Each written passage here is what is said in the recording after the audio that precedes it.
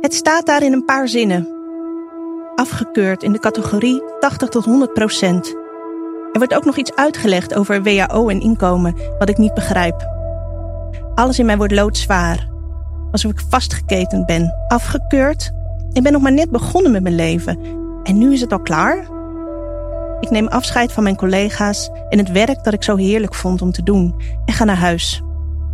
Mijn vertrouwde, zo verlangde leven past niet meer. Of ik pas niet meer in dit verlangde leven. Ik weet het niet. Je hoort hier Femke Krijger. Als kind krijgt ze te horen dat ze langzaam haar zicht en gehoor zal verliezen door het Usher-syndroom. Een erfelijke progressieve aandoening.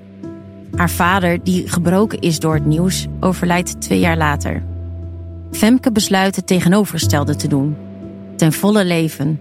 Ze studeert, trouwt en 1 jaar later bevalt ze van een prachtige zoon. Al die tijd heeft de diagnose in de schaduw gewacht. En nu stapt hij recht in het licht. Femke kan niet meer om haar verminderd zicht en gehoor heen. Haar leven komt tot een halt. Mijn man vertrekt elke ochtend naar zijn eigen carrière. En ik lijk langzaam te verdwijnen. Alle beelden die ik van mezelf had, die van aantrekkelijke partner, avontuurlijke moeder, intelligente werknemster en sprankelende vriendin, lijken niets meer dan wanen uit een verloren wereld. Ik kijk naar mijn zoon en vraag me af: hoe kan ik moeder voor je zijn, kleintje, als ik zo verdrietig ben? Hoe kan ik moeder zijn als de wereld die jij nog maar net begint te ontdekken voor mij langzaam verdwijnt? Dit is Discomfort Zone, een podcast van VBK Audiolab en Audiohuis over ongemakkelijke ervaringen en hoe die helpen anders naar het leven te kijken. Ik ben Rachel van der Pol en vandaag spreek ik met Femke Krijger. Ze is lichaamsgericht trainer, internationaal onderzoeker op het gebied van waarneming en doofblindheid en auteur van het boek De Evenwichtskunstenaar. Welkom Femke bij Discomfort Zone. Dankjewel. Ja, wat fijn dat je hier in de studio bent. We gingen net terug naar een tijd in jouw leven waarin eigenlijk alles in elkaar stortte. Hoe lang geleden is dit? Dit is in 2004. 2004, dus, ja. Ja, je weet dan al vanaf kinds af aan dat je zicht en gehoor zult verliezen. Wat voor rol speelde die diagnose in je leven tot je zwangerschapsverlof? Ja, ik hoorde het toen ik 16 was. En dat was toen een hele ongrijpbare diagnose. Want als iemand tegen je zegt dat hoe jij de wereld ziet en hoort, dat absoluut niet gewoon is en dat je een heleboel mist, dan in eerste instantie had ik echt zoiets van, ja, maar dat kan toch helemaal niet. Ik zie de wereld toch zoals ik hem zie en ik fiets, ik doe alles. Dus ik heb eigenlijk, in het begin heb ik het gewoon niet kunnen bevatten. En gaandeweg realiseer ik me dat dat wel degelijk anders is dan gewoon. En langzaam begint die diagnose dan door te dringen. Oh, wacht even. Misschien is dit geen onhandigheid, maar is dit Usher? Oh, wacht even. Misschien ben ik niet zo bang om in cafés gezellig feestjes te vieren. Misschien is dit Usher. Dus gaandeweg werd ik me daar steeds meer van bewust. Maar het drong pas echt op me door na de geboorte van onze eerste zoon, Jonathan. Omdat ik op dat moment echt door het ijs zakte eigenlijk. Dus ik, hoewel elke jonge moeder weet wat moeheid is volgens mij. Ja. Was die moeheid wel echt fors meer dan wat daarbij past. En ook dat had ik nog niet door in het begin. Maar dat werd door de bedrijfsarts duidelijk. Die zei, ja, nee, maar dit is meer dan alleen maar je leven weer op de rit krijgen nadat je een kind hebt gekregen. Ja, want je gaat een gesprek met een bedrijfsarts aan omdat je op het begin zeg je van ja, oké, iedereen is moe, iedere jonge moeder is moe. Maar dit wordt zo extreem dat je het niet meer trekt. Je schrijft geloof ik ook dat je iedere dag eigenlijk bijna huilend aan de dag begint. Ja, dat klopt. Omdat ik echt niet wist van hoe moet ik dit gaan volhouden. En tegelijkertijd heb je daar dat prachtige kind liggen waar je voor wil zorgen, waar je ontzettend blij mee bent. Dus het was echt een tijd van uiterste. Ja. En ja, bij de bedrijfsarts kom je te zitten omdat het gewoon, er is iets aan de hand. op dat moment wist ik nog niet precies wat er aan de hand was. Maar dat er iets aan de hand was, dat was wel duidelijk. Ja, en hoe ver gevorderd was op dat moment je verlies van zicht en hoor? Hoe uitte zich dat?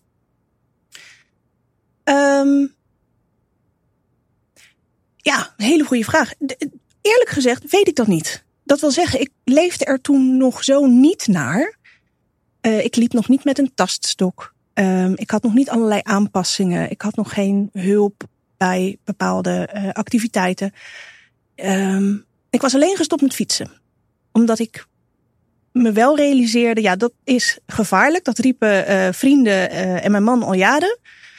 En ook daarvan dacht ik, nou ja, jongens, zolang er geen ongeluk is, valt wel mee. En toen dacht ik, ja, maar wacht even. Als ze dat zeggen, en ik merk hoe voorzichtig ik in sommige situaties ben. Als ik nu moeder word, ja, dan gaat het niet meer alleen maar over mijn eigen risico.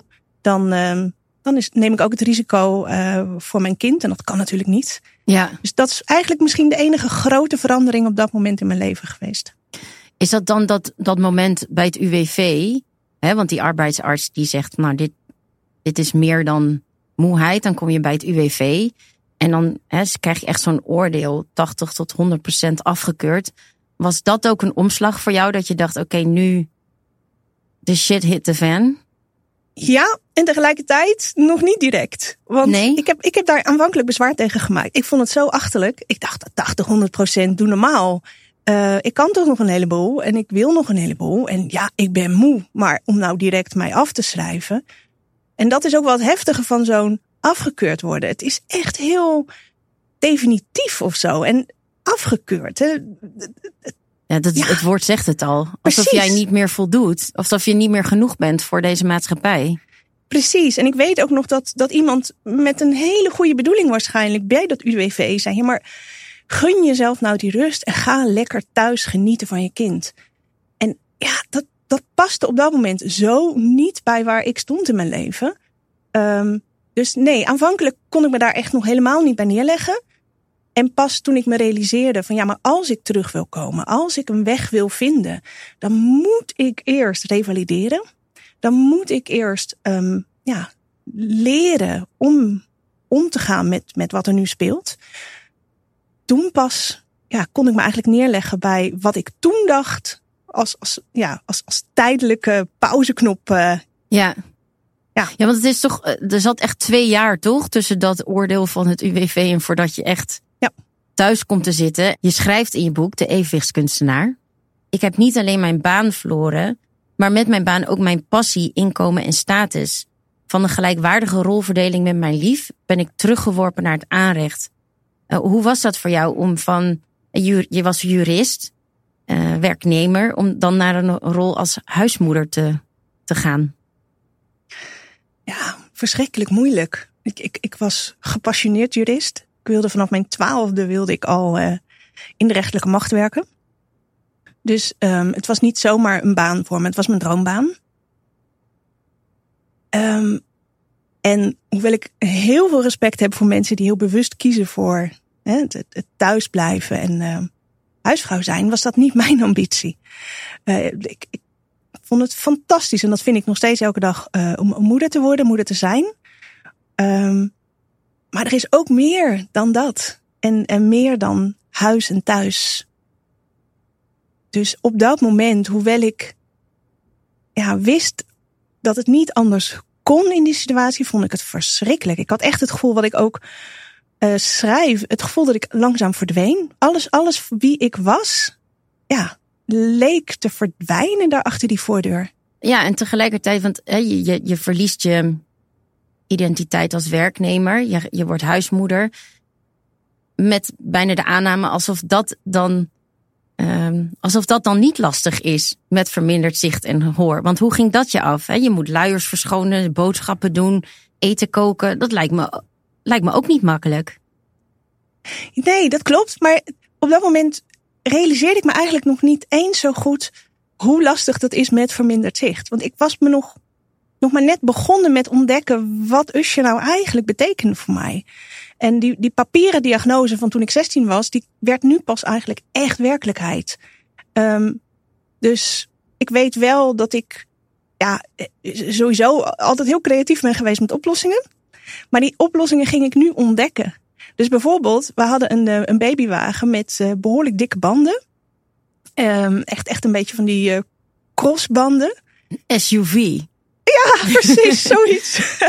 En ik realiseerde me dus dat ik daardoor ook heel veilig met onze zoon door de stad liep. Omdat ik dacht, als we ergens tegenaan botsen, die banden die vangen de klap wel op. Maar ik was me ook altijd heel erg bewust van dat ik hem goed inbond. Want ik dacht, als we ergens tegenaan lopen, dan is hij veilig. Nou, dat soort dingen begon ik me toen pas te realiseren. Dus ik was nog eigenlijk aan het begin van dat hele proces van bewustwording. Ja. En hoe ging die veranderende rolverdeling tussen jou en je partner? Ik kan me ook voorstellen dat dat ook een hele verschuiving is. Hè? Normaal kom je thuis met verhalen van je werk. En nu vertel je over poepluiers en wat je in de supermarkt hebt meegemaakt. Ja, dat schrijf ik ook in mijn boek. Dat is natuurlijk echt niet leuk. En dat was ook echt wel moeilijk. Ik moet zeggen dat ik daar in die fase heel gesloten over was. Omdat ik zo vast zat in dat verlies. En in alles lag overhoop. Dus daar hadden we niet echt gesprekken over. Ik verstopte me echt een beetje in die chaos. En ik deed alsof ik wilde vooral niet hem ook nog verliezen. Dus ik deed toen heel erg mijn best om dan op zijn minst een leuke huisvrouw te zijn. En hoe uit dat zich dan? In wel degelijk aandacht te hebben voor zijn verhalen. In proberen om het huis ook gezellig te houden. Iets wat ik nog steeds heel graag doe. Mooie bloemen op tafel zetten. Lekker koken. Dus dat waren voor mij echt een soort reddingsboeien. Niet alleen om die dag door te komen. Zo van oké, dat is mijn taak. Dat ga ik doen. Maar ook om nog iets van dat lijntje met hem gaande te houden. Maar daarin stapte ik dus wel over mijn eigen gevoel heen. Ja, want ik kan me ook voorstellen, je zegt het ook letterlijk, zo van mijn wereld stort in. Hoe deel je zoiets met je partner? Want je komt langzaam tot het inzicht dat de manier waarop jij de wereld waarneemt, niet de wereld is die jouw partner waarneemt. Nee, dat klopt. En het is verschrikkelijk moeilijk. Ja. En weet je, de eerlijkheid gebiedt te zeggen, zo'n groot verlies is een eenzaam proces. En bij mij is het Usher. En er zijn vele vormen van verlies. Een vriendin van mij heeft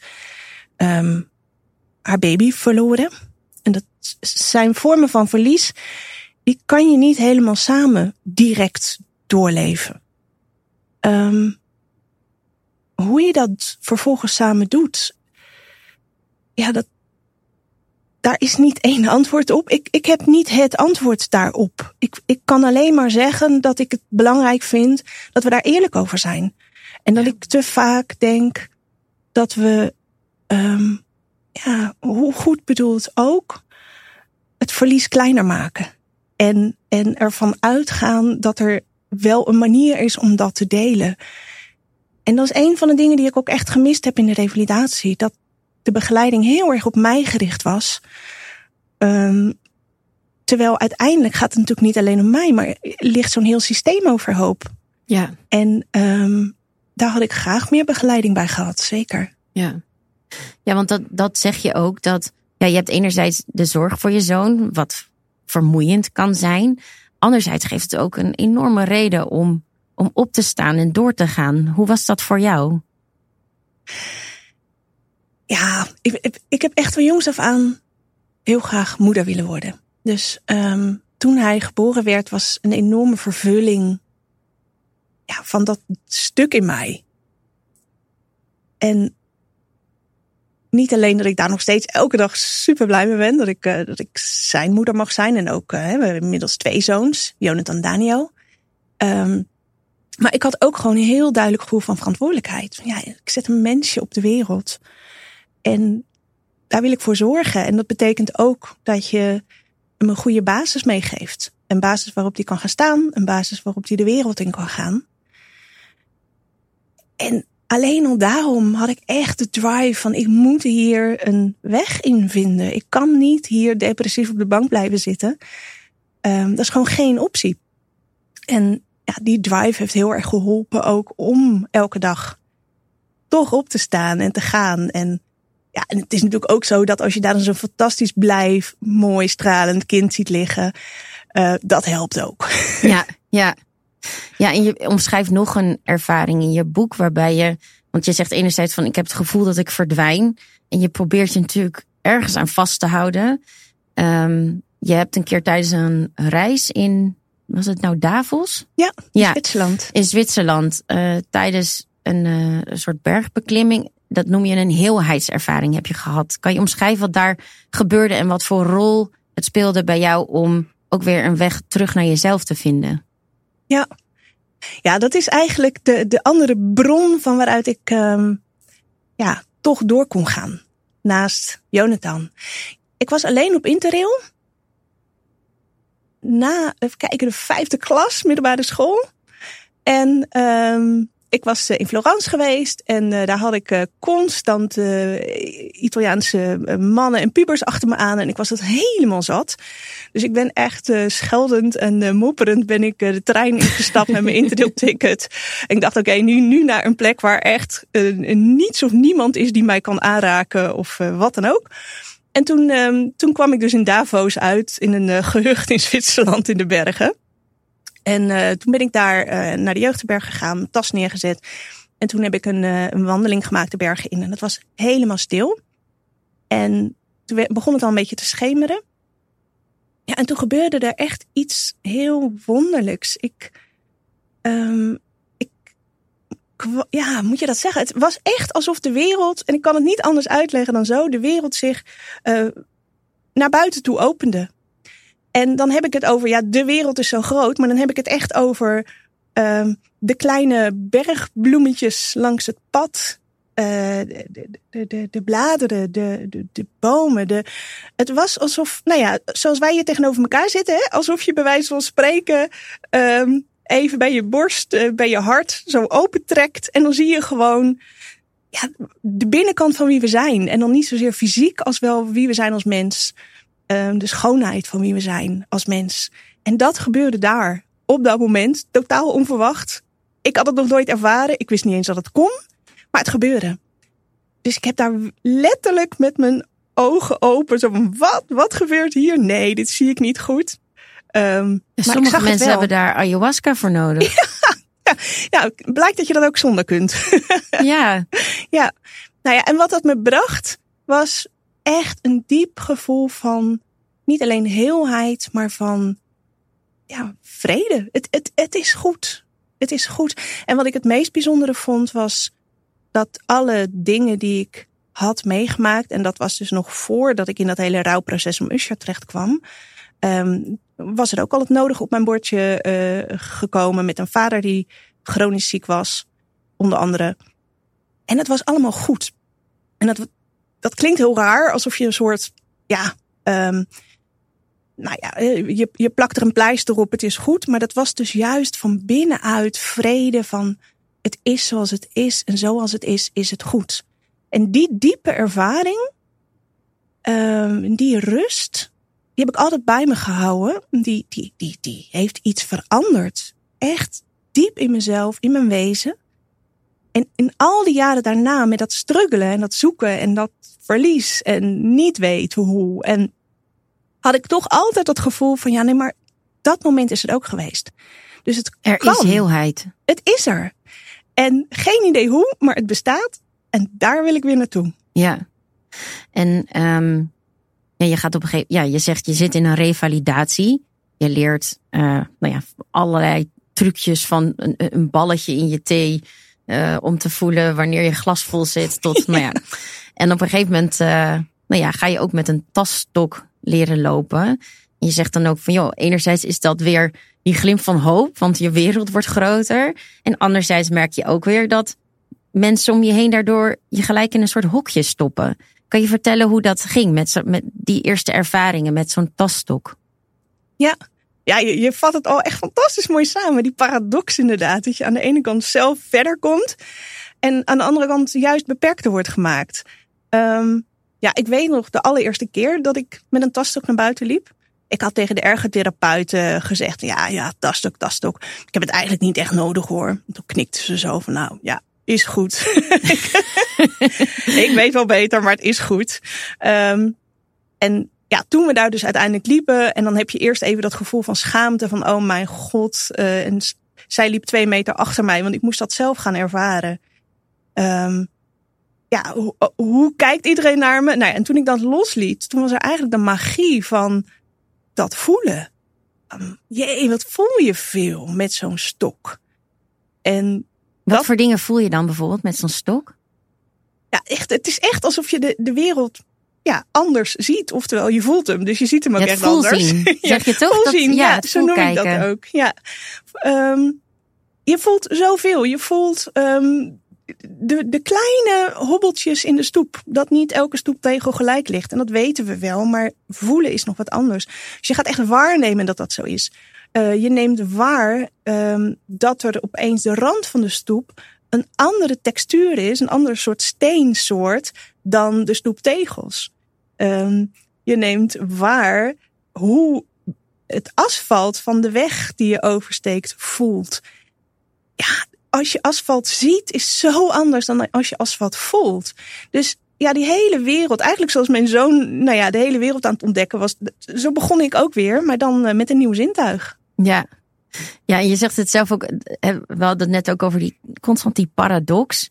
En wat je ook zegt, dat is soms ook best wel een eenzame ervaring. Want enerzijds leer jij door die revalidatie, maar ook door je eigen ontdekkingstocht steeds meer nieuwe manieren van waarnemen, van voelzien. Dus jouw wereld wordt enerzijds groter. Dat heeft elke keer weer een consequentie, ook weer van verlies. Omdat de manier waarop jij de wereld waarneemt, niet de manier waarop jouw omgeving de wereld waarneemt. Die neemt de wereld nog steeds waar met horen en zien. Ik heb nog een voorbeeld opgeschreven om dit te illustreren. Want dat vond ik ergens ook wel weer heel mooi. Jullie zijn op een nieuwjaarsreceptie. En dan, jouw partner vraagt ze van, goh, heb je die en die nog gesproken? En jij zegt van, ik heb geen idee. Maar ik kan je wel vertellen dat ik tegenover iemand stond met een krachtige energie rond zijn middenrif. Maar een soort vurig rood-geel je tegemoet straalde. En deze energie stroomde door naar zijn benen. Maar ja, dat is dan weer geen antwoord op zijn vraag. Dus je neemt letterlijk de wereld anders waar. Ja, nee, dat is absoluut waar. En dat is soms inderdaad ook heel lastig. Want dan weet je dus nog steeds niet met wie je hebt gepraat. Nee. Dus je hebt geen idee hoe het met Jan, Piet of Klaas gaat. Behalve dan dat de persoon die ik heb. Nee, dus dat is best lastig. Ik denk dat je hier de spijker op de kop slaat. Dat je dus, als je de wereld anders waarneemt, dan is daar een kloof te overbruggen. En het is wel iets waar ik me dus al die jaren en nu nog steeds voor inzet om die brug te slaan. En wat daarvoor nodig is. Omdat ik er ook echt van overtuigd ben dat uiteindelijk gaat het ook over verschillende perspectieven. Als ik de wereld anders waarneem, heb ik letterlijk een ander perspectief op de wereld. En dat is volgens mij hartstikke nodig in de wereld waarin we nu leven. Dus in die zin kan het ook een verrijking zijn. Maar wil het een verrijking zijn, dan heb je wel die brug nodig. En dat is een brug die vanaf 2 kanten gebouwd moet worden. En die is er niet als vanzelf. Dus dat is soms heel lastig. Ja. En ook wat jij zegt van die brug moet van beide kanten komen. Ik denk dat het ook voor de meeste mensen. Even kijken, hoe ga ik dit goed omschrijven? De manier waarop mensen de wereld waarnemen is niet per se hoe de wereld eruit ziet. Er zijn zoveel verschillende manieren van waarnemen. Een kip bijvoorbeeld, die ziet ongeveer 3000 meer kleuren dan wij. Ja, en wij zeggen, nee, maar zo ziet het eruit. Ja. Dus als iemand ons confronteert met een andere manier van hoe de wereld eruit ziet, dan is dat misschien ook wat ongemakkelijk. Of zijn we niet misschien, hoe is het? Ja, leuk. Ja, daar had ik het toevallig over met vriendin onderweg hier naartoe vanochtend. Want zij zei ook van, ik zou soms best wat meer willen waarnemen zoals jij. Lijkt me heel verrijkend. Maar hoe doe ik dat? En dat is natuurlijk waar. Dat met dat zien en horen, dat zijn zulke dominante zintuigen. Dat is best moeilijk om dan daaruit te stappen. En andere manieren van waarnemen echt echt je bewust te worden. Nou, het is leuk dat je nu over begint. Want ik wilde eigenlijk inderdaad over jouw reis door... Ik hoop dat ik het goed uitspreek. Shiatsu beginnen. Want jij zegt, op een gegeven moment... Ik wil mijn manier van waarnemen verdiepen. Je zegt, het verlies staat vast. Maar ik kan winst boeken door er anders mee leren om te gaan. En dan ga je naar je ergotherapeut. Dan krijg je een nee, want dat zit natuurlijk niet in het standaard pakketje.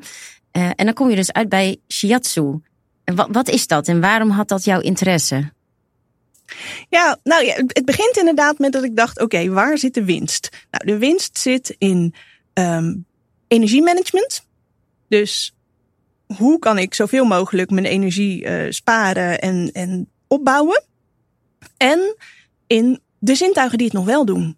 Nou ja, en de tastzintuig ligt daar natuurlijk meest bovenaan zo'n beetje. Want wat ik wilde was blijven bouwen. En ik dacht, ik wil niet iets doen zo van for the time being tot het niet meer kan. Ik wil iets blijven doen wat ik ook kan doen als ik helemaal doof, helemaal blind ben. Nou, en dat voelen kun je blijven doen en kun je blijven ontwikkelen. Nou, hoe ontwikkel je je tastzintuig? Dat is nog niet zo makkelijk in deze samenleving, want elkaar aanraken en dat is allemaal behoorlijk beperkt. En zo kwam ik al snel op massage uit. Ik dacht, dat is een omgeving waarbij ik mijn tastzintuig kan ontwikkelen. Alleen, dat brein van de jurist, die dacht zoiets, is allemaal leuk, lief en aardig, maar ik wil ook nog wat te doen hebben. Dus ik ben op zoek gegaan naar een vorm van massage waarbij ook, lekker ingewikkelde theorie zit. En dan kom je uit bij Shiatsu. Shiatsu is feitelijk acupunctuur met je handen. Of je ellebogen of je voeten, maar laten we het bij handen houden. En wat je doet is, het is een massage, een bindweefselmassage basically. Waar je op een hele fijnzinnige manier probeert om de flow in iemands zijn lijf, een levensvonk in iemands lijf weer lekker te laten stromen. Is dat, als je dan weer teruggrijpt op die heelheidservaring, want je zegt eigenlijk, ik zag de wereld van binnenuit. Is dat wat je met Shiatsu eigenlijk leert? Dat je leert hoe iemand van binnenuit eruit ziet en voelt in zijn geheel? Ja, prachtig, mooie vraag. Ja, ja, absoluut. Dat is wat je doet. Ik noem het altijd een gesprek zonder woorden. Dat leg ik ook altijd uit voordat ik iemand ga masseren. Ik heb een gesprek op dat moment met iemand op een ander niveau. Gewoon fysiek niveau. Het lijf vertelt zoveel. Maar het lijf is een klankbord van wie we zijn als geheel.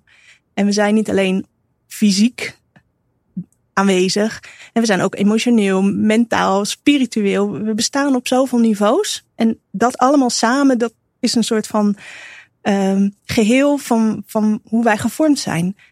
En dat is niet iets wat je in woorden eventjes makkelijk structureert. Dan moet je een soort van openstaan voor elkaar. En daarom werken woorden ook niet. Want woorden zijn in die zin te kaderend. Het is altijd ook weer een beperking. Het is iets, dus het is ook iets niet. Precies. En in die aanraking kan alles zijn. En in die aanraking heb ik dus een gesprek. Soms dan daag ik iemand uit door de manier waarop ik aanraak. Soms ontvang ik iemand door de manier waarop ik aanraak. Soms laat ik iemand alleen maar voelen dat ik er ben door mijn hand ergens neer te leggen. Dus er zijn zoveel vormen van contact mogelijk in een hele eenvoudige aanraking. Ja, en daarin zit voor mij ook die heelheid, die eenheid. Ja. Ik vond het zo mooi ook dat voor het eerst sinds lange tijd ondervind je een keer een voordeel van jouw verlies van zicht en hoor in Shiatsu. Jouw leraar, die Kwada, die zegt op een gegeven moment dat hij jouw vermogen respecteert de binnenkant van het waarnemen te verkennen. Het is, zegt hij, het geschenk dat ik krijg met het verlies dat ik draag. Ja. Hoe was dat voor jou om te horen? Ja, even zijn naam goed hoor. Sensei Kawada. Oh, Kawada. Oh, ik wil hem wel. Nee, dat maakt niet uit. Sorry, ik wil hem echt doen. Sensei.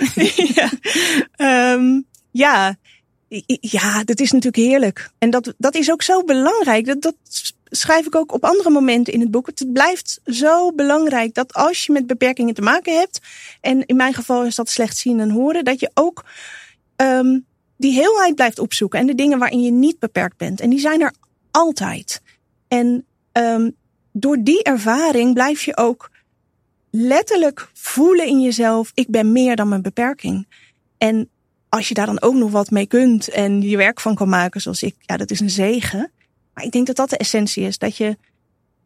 Dat je nooit helemaal overal beperkt bent. Per definitie niet. Daarvoor zijn we als mens gewoon te rijk. Ja, nou ja, en dat bewijs je dus ook. Want je slaagt voor je examen, je shiatsu-examen. En je hebt weer een baan, een eigen praktijk. Hoe werkt dat nu voor jou? Hoe gaat dat? Ja, het is heel fijn. Het is vooralsnog vanuit huis. Ik droom er wel van om dat buitenshuis te hebben. Maar dan is dat echt het moment als de kinderen uit huis zijn. Om daar nog verder in te investeren. Ja, nee, ik heb een heel rijk leven. Ik geef shiatsu-behandelingen. Ik geef ook do-in-les. Dat is Japanse yoga, even heel plat gezegd. En ook dat is, ik dacht in het begin ook, dat kan ik helemaal niet. Want hoe kan ik nou lesgeven aan een groep? Maar opnieuw door van binnenuit waar te nemen. Door op een andere manier contact met mensen te maken. En door ook te benoemen. Iedereen heeft zijn eigen verantwoordelijkheid. Jongens, ga niet overstrekken. Want de kans dat ik het niet zie is groot. Dus ik kan je niet op tijd waarschuwen. Dus ook daarin weer die brug van het samen doen. Ja. Dan is er zo verschrikkelijk veel mogelijk. Ja, en er is ook meer mogelijk omdat jij ontdekt op een gegeven moment van we hebben geen 5 zintuigen, we hebben 7 zintuigen. Op een congres hoor je daarover. Over proprioceptie. Zeg ik het goed? Ja, proprioceptie. Ja, wat is dat? Ja, proprioceptie is eigenlijk een van de belangrijkste zintuigen die we hebben. En dat is toch bizar? Ik had er dus nog nooit van gehoord. Nee, ja, en je bent de enige niet. En ook ik hoorde daar pas van ver na mijn revalidatie. En proprioceptie is het zintuig met receptoren verspreid door ons hele lichaam. In spieren, pezen, gewrichten. En al die receptoren, die cellen die input verzamelen van de wereld, die vertellen ons brein hoe onze houding is en hoe we bewegen. Dus dat wij nu recht tegenover elkaar zitten, dat is dankzij de proprioceptie. Als ik nu heel moe één kant op zou zakken, dan zegt die proprioceptie niet handig, te ver van de microfoon af. Dus die proprioceptie helpt je bij koffie zetten, zodat je op de koffieknop drukt en niet er net naast. Enzovoort. Dus die proprioceptie is in ons dagelijks functioneren verschrikkelijk belangrijk. En waarom die voor mij zo essentieel is omdat door de bevestiging van die proprioceptie van binnenuit, die receptoren die geactiveerd worden door aanraking.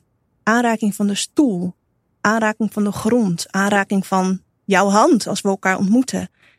Door die bevestiging ontstaat er in mijn brein letterlijk een klein plaatje van, hier ben jij. En in mijn brein, in jouw brein, in ieders brein, wordt dat plaatje continu geprojecteerd en geactiveerd. Een beetje een ingewikkeld verhaal misschien, maar op het moment dat je zoals ik zo weinig zie en hoor van de wereld, ik zie maximaal 8%, dan lijkt die wereld echt letterlijk te verdwijnen. En daarmee ik ook. Dan word je een beetje duizelig, je gaat een beetje zweven. Het gevoel alsof je er niet meer echt bent. Door die proprioceptie te activeren, ben ik er weer. En kan ik dus elke keer weer vanuit mezelf, van binnenuit, contact maken met die buitenwereld.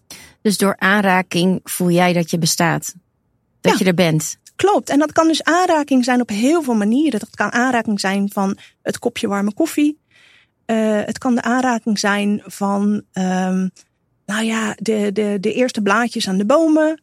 De wind. Maar het kan ook de aanraking zijn van de muffe geur in de trein. We worden door zoveel dingen aangeraakt. En je zegt, we zeiden net al, eigenlijk weten we helemaal niet van dit zintuig. Voor jou is het een noodzaak. Is het niet eigenlijk ook voor ons, ik wil niet een afscheiding maken, maar voor mensen die meer zicht en gehoor hebben, eigenlijk ook niet een noodzaak? Is het eigenlijk niet heel belangrijk dat we meer met onze proprioceptie doen? Ja, noodzaak. Het is voor mij absoluut een noodzaak. Ik denk dat het niet alleen voor mensen met Usher een noodzaak is. Ik heb bijvoorbeeld hele mooie reacties gekregen van mensen met autisme op mijn boek, die dat ook herkennen. Dus ik denk allerlei situaties waarin je makkelijk uit de wereld, de verbinding met de wereld lijkt te verdwijnen of moeizaam gaat, dat het daar kan helpen. Maar het is absoluut een verrijking voor iedereen. Als je dat realiseert, kan je het namelijk gaan inzetten. Als jij dan bijvoorbeeld een keer moe bent naar een redactievergadering, geen idee of je dat wel eens bent, maar dan kan je dus door die propriocepties te activeren, kan je weer even, hier ben ik. En op het moment dat je dat weer voelt, als vanzelf, laad je dan ook weer op en kan je weer makkelijker doorgaan met je dag. Dus het is niet alleen het is gewoon een verschrikkelijk handig zintuig om te kennen. Ja, om even, dus zeg maar, stel dat ik even, moet ik zeggen, het gevoel met mezelf even helemaal kwijt ben. Ik ben gestrest, wat dan ook. Wat zou jij dan bijvoorbeeld als lichaamsgericht therapeut tegen mij eventueel kunnen zeggen? Vanuit de proprioceptie? Even op je plaats een paar keer lekker stampvoeten. Hangt er een beetje van af natuurlijk. Ja, absoluut. Dat? Voel je handen nu? Ja. Ja, dus al direct is er even dat contact. Handen, voeten. En wat je ook, als we vaak gespannen zijn, gaat ons gezicht helemaal strak staan. Ja. Dus even lekker met je tong langs de buitenkant van die tanden. Maar ja, doen we nu ook. Het ziet er heel grappig uit. Ik denk dat dit ook heel smerig klinkt. En dan zie je, waarschijnlijk voel je al direct wat meer speeksel ontstaan. Ja. Ja, en dan zijn allemaal kleine dingen die helpen om even die spanning waarin je vast zit, om dat even te doorbreken en weer even, wacht even, hier ben ik. En dan gaat de wereld weer een beetje open en dan kan je weer door. Ja. Hey, als we even terugkijken op wat we nu allemaal hebben besproken, en sowieso ook over je boek, dan denk ik, het gaat echt, jij vertelt een verhaal over het zoeken naar balans. Het is geen Disney-sprookje met, en ze leefde nog lang en gelukkig. Je gooit alles op tafel, ook de donkere dagen, wanneer je echt niet weet waar je het moet zoeken. En aan het eind schrijf je op zo'n donkere dag, wanneer je door de regen loopt. En ik vond dit zo mooi. Het ontroerde me heel erg. Je zegt, het maakt niet uit hoe beroerd de omstandigheden zijn. Je hebt altijd een keus hoe je daarin staat. Hier ben ik zou nergens anders willen zijn. Waarom was die quote zo belangrijk voor jou? Want dat hier ben ik zou nergens anders willen zijn. Dat komt uit een boek of een film, geloof ik? Ja, het komt uit een kinderboek van Thea Beckman, mind you. Van de Corrie Lou. Het is voor mij wel echt een belangrijke leidraad. Want op het moment dat je als ik hier niet zou willen zijn nu, dan zou ons gesprek anders zijn. En dat is fijn. Op mooie momenten is het heel makkelijk om te zeggen, ik zou nergens anders willen zijn. Maar eigenlijk geldt dat ook voor de moeilijke momenten. Op het moment dat je in een moeilijke situatie zit en je zegt, hier wil ik niet zijn, dan ben je er ook niet. En dan is het moeilijker om daarin door te gaan en iets te veranderen ten goede. En wat ik echt, daarom heet het ook de evenwichtskunstenaar, wat ik echt heb willen doorgeven in dit boek, is inderdaad, het is geen Disney-sprookje. Het is niet iets wat zich op laat lossen. Er zijn vormen van verlies en beperking die er gewoon elke dag weer zijn. En dat noem je ook wel met een ander woord, vind ik heel mooi, levend-verlies. En dat betekent dus dat je met dat verlies moet leven. En dat betekent dat je dat verlies verweeft met je dagelijks leven. En dat is voor mij echt de kunst van het balanceren. De evenwichtskunstenaar. Ja, ik heb elke dag die beperkingen. En die doen zich continu voor. En dat is hartstikke lastig. En ik heb ook elke dag heel veel mogelijkheden. En samen vormen ze mijn leven. En dat is een ontzettend rijk leven, waar ik inmiddels ontzettend blij mee ben en dankbaar voor ben. Maar dat is niet door alleen maar te kijken naar die mooie, leuke dingen. Nee, dat heeft echt te maken met dat het er allemaal mag zijn. En dat ik dus nergens anders zou willen zijn. Jeetje, dankjewel Femke, wat prachtig. En, bedankt. Dankjewel voor dit gesprek en dat je hier in de studio je ongelooflijke verhaal met me wilde delen. Heel graag, dank voor deze kans. Dit was Discomfort Zone, een podcast van VBK Audiolab en Audiohuis. Heb je ook een bijzonder verhaal over ongemak waar je van hebt geleerd? Dan kun je me mailen op discomfort@vbk-audiolab.nl. Benieuwd naar het boek van Femke, de evenwichtskunstenaar? Die vind je in de podcastomschrijving van deze aflevering. Je kunt je abonneren op Discomfort Zone via alle bekende podcast-apps. Reviews waarderen we zeer. Zo kunnen ook andere mensen deze podcast beter vinden. Redactie van Discomfort Zone was in handen van mij, Rachel van der Pol, Maaike Baan en Sophie Lindeman. Projectleiding werd gedaan door Pauline Reinders en Gijs Vriese deed sounddesign. Dankjewel voor het luisteren.